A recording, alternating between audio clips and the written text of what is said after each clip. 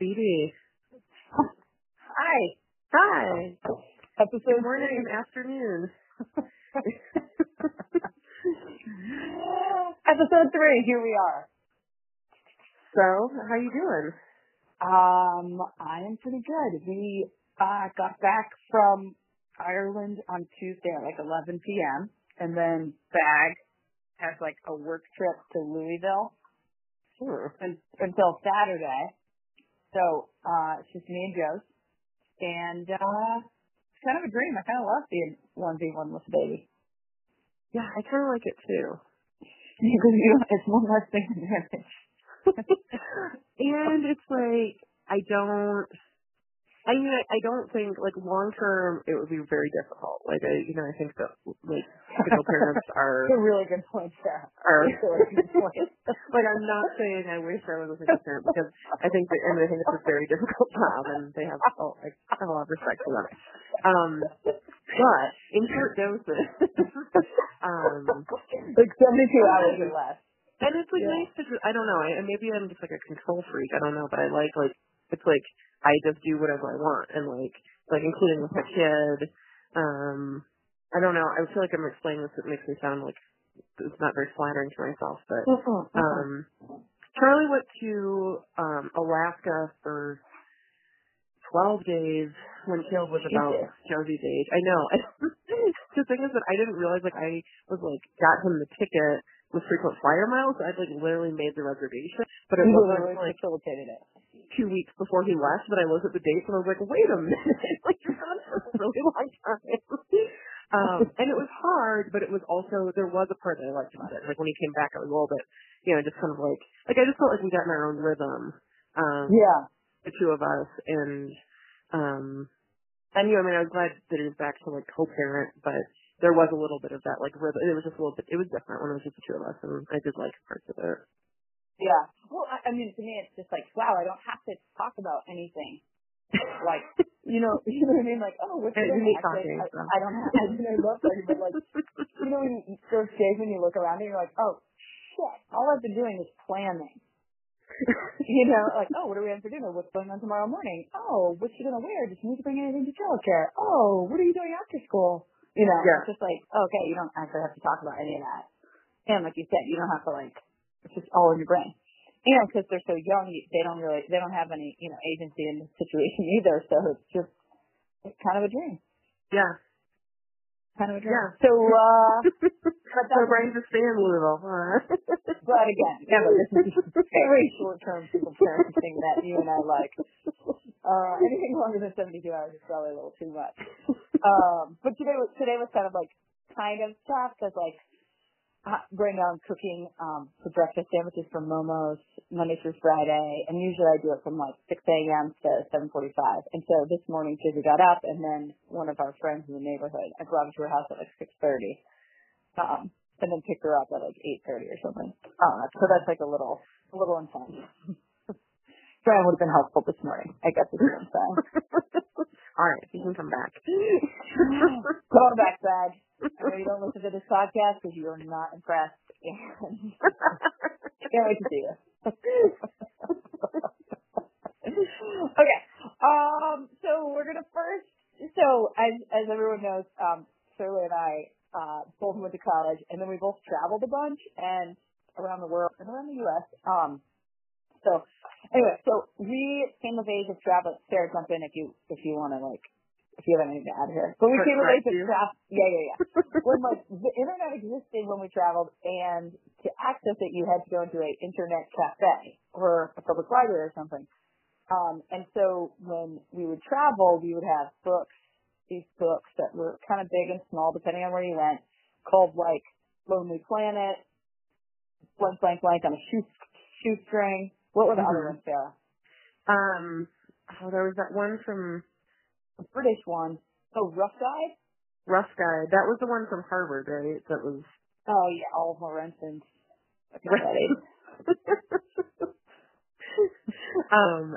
And then there was a British one, too, that, the name escapes me. And then, kind of a more interesting one. What was the On a Shoestring? Was that Rough Guide? They were, yellow and matte. Yeah, no, I think the On a Shoestring was maybe a division of Lonely Planet. Okay.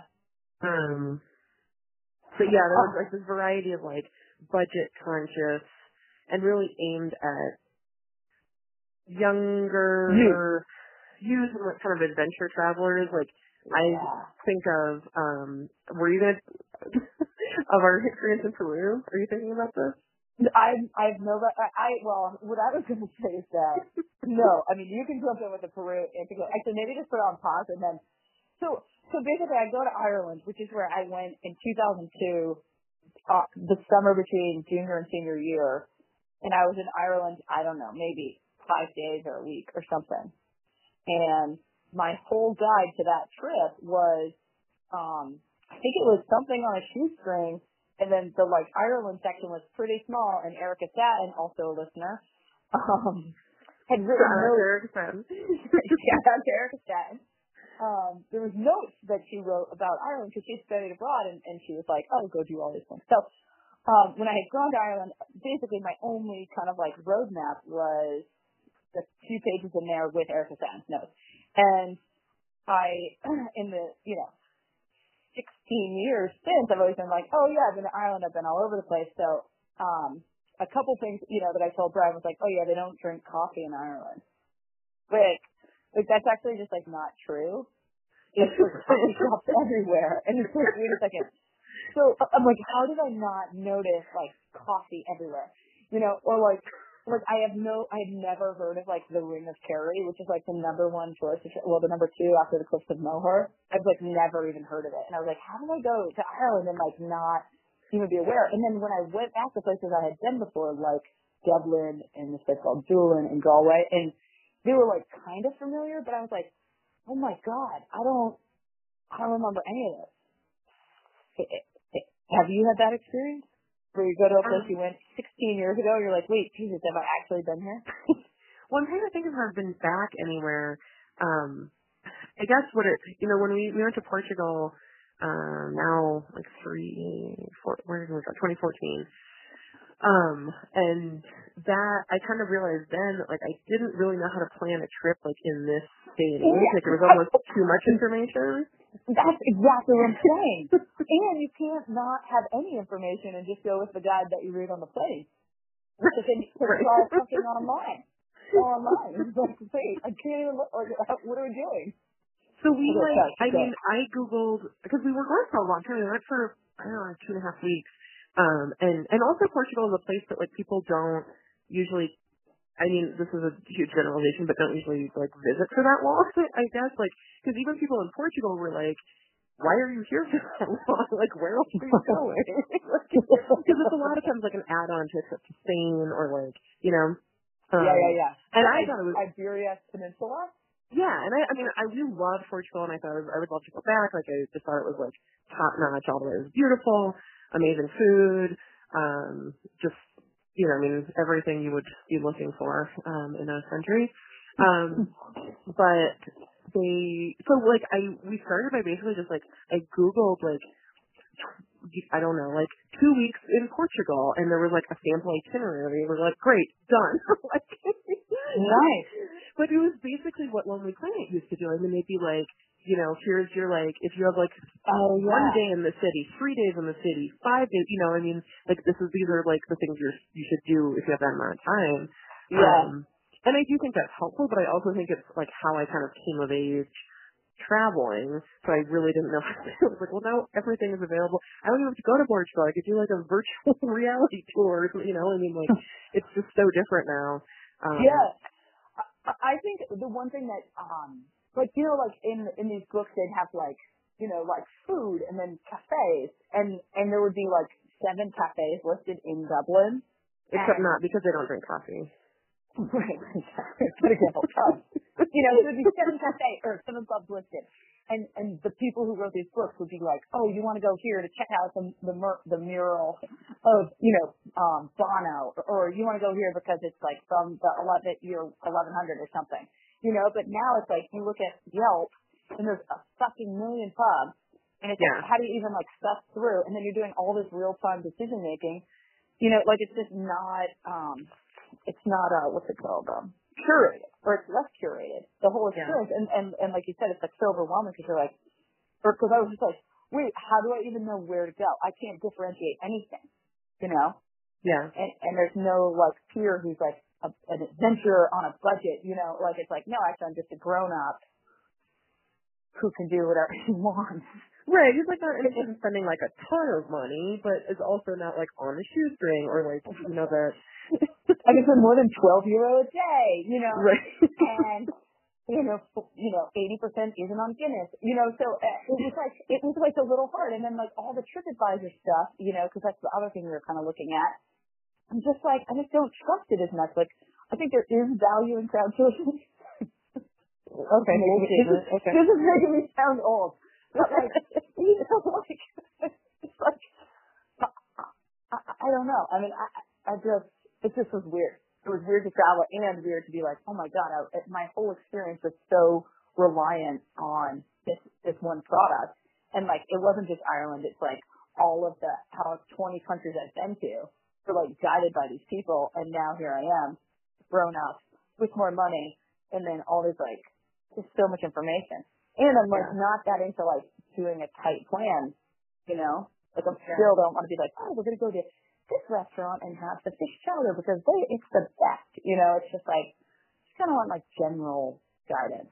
So I kept thinking about that and how different it is to travel now, and then add to that being with a partner, not a drunk friend, and having a baby. So it was quite a different experience than, you know, Europe of the early aughts, pre-smartphone, pre-internet. Like, yeah, I mean, I was like thinking about, and all that, I mean, yeah, going to, I mean, because even in the States at that point, you would have to go to the library or, you know. I mean, we used Rand McNally, for Christ's sake, you know? And like going to the internet cafe and so paying for it and sitting there and like some of them were super sketchy and, so, I mean, crazy. And I mean, I even think about now, like, I mean, you know, my kids are going to study abroad anytime soon, but like, you're sending your kid to like, okay, bye, and like they need to buy a phone card to call you, and they can like check their email like a few times a week, but they go, I mean, just really, and I mean, obviously that's even a huge step, you know, beyond like the way it used to before that. It's a lot different now. Yeah, totally. And I wonder, like, yeah, I just wonder what the experience is, you know? Like, I feel like ours was like, you know, I don't never want to say this, but again, I'm showing my age. But like, man, what a beautiful moment we had when we were just sucking around traveling all over. You know what I mean? Like, we were fully present. We had no idea. We listened to these weird books. You know, like, we were just like there trying to figure it out, you know, and now it's like, there's just so much information. And again, just connectivity with everyone. And you can keep iMessaging, you know, wherever you are, because everywhere you go can have Wi-Fi, and and everyone who's anyone has an iPhone. True. By the way, this podcast is recorded on iPhone. We're not sponsored though. We should work on that. iPhone sponsorship. You're too.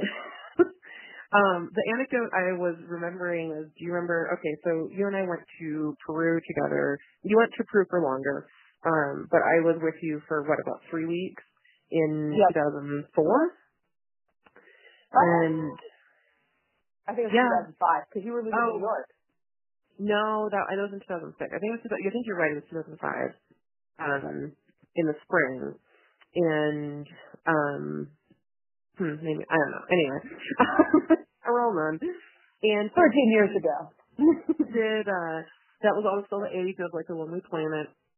So, we went to, we had like kind of 3 phases of our trip. We were in Lima, and then we went to the beach, and we went to the mountains. And and Amazon. So I'm sorry. So there's actually 4. But when we were in the Amazon, so it was Iquitos, which you can only reach. There's no roads there, so you have to take a boat in or you can fly in. And we flew in, and once you get there, wait, quick pause. Shirley, do you remember this? Do you remember that our flight was delayed? No. okay, I only remember this because our flight was delayed from Lima to Iquitos because of bird migration. Yes. We're both like, you know what, if there's ever a reason to delay a flight, bird migration, absolutely, 100%. It's the only good reason to delay a flight. So then you get there and you're supposed to, there's all these outfitters that are like bring you into the Amazon, and they all have, it's a pretty consistent experience that they're offering. It's like you stay, there's some kind of accommodation, a hut or a lodge or something, and they feed you, and then there's like certain activities, and they all seem to be all the same. It's like, you swim with pink dolphins in the Amazon, which is actually disgusting and awful. And you feel scared because anaconda live in the Amazon. Right, and you can't remind everyone in the river, so there's just these things touching you. It's really not good. Fishing for piranhas, and then they like cook them for you later. I mean, doing like some kind of nature walk where like they show you all the healing plants of the Amazon, right? So these are like the standard things.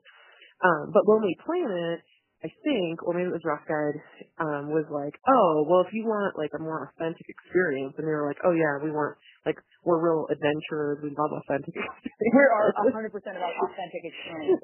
So they were like, go find like this shipping company, and you can like buy passage on like a freight ship up the Amazon and get dropped in this village where then you can be like hosted by this tribe. And whatever you do there, and you like sleep in hammocks on the boat, and and I just really want to give like 23-year-old, 24-year-old us pats on the back for like recognizing that was not like we were like, and I think that there's a part of you that like wants to be like, I'm up for anything, you know, like I'm really just like a citizen of the world. But we were like, and just like signed up with one of those other outfits and like went in the lodge, and it was like still pretty uncomfortable at points. Like I remember you saying, because I think you were a woofer at that point, if I recall. Oh yeah. And first responder. We both, so like, and you know, and both had a lot of like domestic outdoor experience, camping and, you know, just being in the outdoors. But I think, you know, I remember both of us feeling really challenged by being in the Amazon. Like it was just it seemed like very foreign, and like you didn't really know like how to react or what the changes were. Like, you know, I still say that the Amazon. The Amazon, so outside of Iquitos at this lodge, which actually was a hut, was one of the scariest places I've ever been, because in every single situation of like, okay, if X happens, how can I save myself? And thoroughly, probably. Right, thank you. Like, there's actually no answer. Like, we're out on this like fucking homemade burned out canoe with our guide who had that huge Che cat, remember? And we're like hunting for crocodiles, which basically is like Shanghaiing crocodiles and then bringing them back into the canoe, so live small crocodiles. And then this guy would push on their stomach or their chest and be like, oh, they're going to sleep. And we're like, it's actually their heart and you're almost killing them. So the situation in my brain was like, okay, cool. So if this guy falls out of the boat and it's one of these babies' moms, okay, so he's done. And then the next thing I know, it's Sarah and I in this canoe with a baby crocodile in the middle of the Amazon. What the fuck are we going to do? And so, like, that happened when we were hunting alligators at night. That happened with the piranhas, same situation. One time they had us walk in the woods and then, like, convinced us that, like, if you took, like, a handful of termites and rubbed it all over your body, it was like bug spray. Like, that's actually just like not true. You know, like and again, it's like, okay, if something happens to this guy with the huge machete, like we're so fucked. You know? And it's like, if it's not a panther or whatever, it's an alligator. If it's not the alligator, it's an anaconda. And if it's not the anaconda, it's like, you know, something else. It was so scary there. And then they fed us the best lunch of all time. Which is actually Judge Kavanaugh's favorite meal.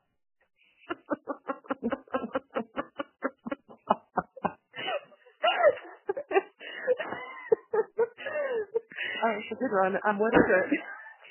Spaghetti with ketchup. White rice.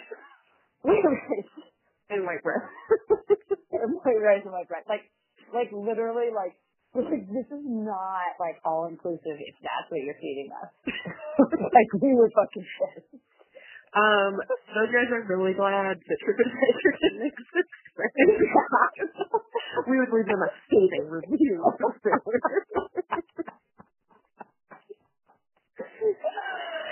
Your self-review is going to be terrible.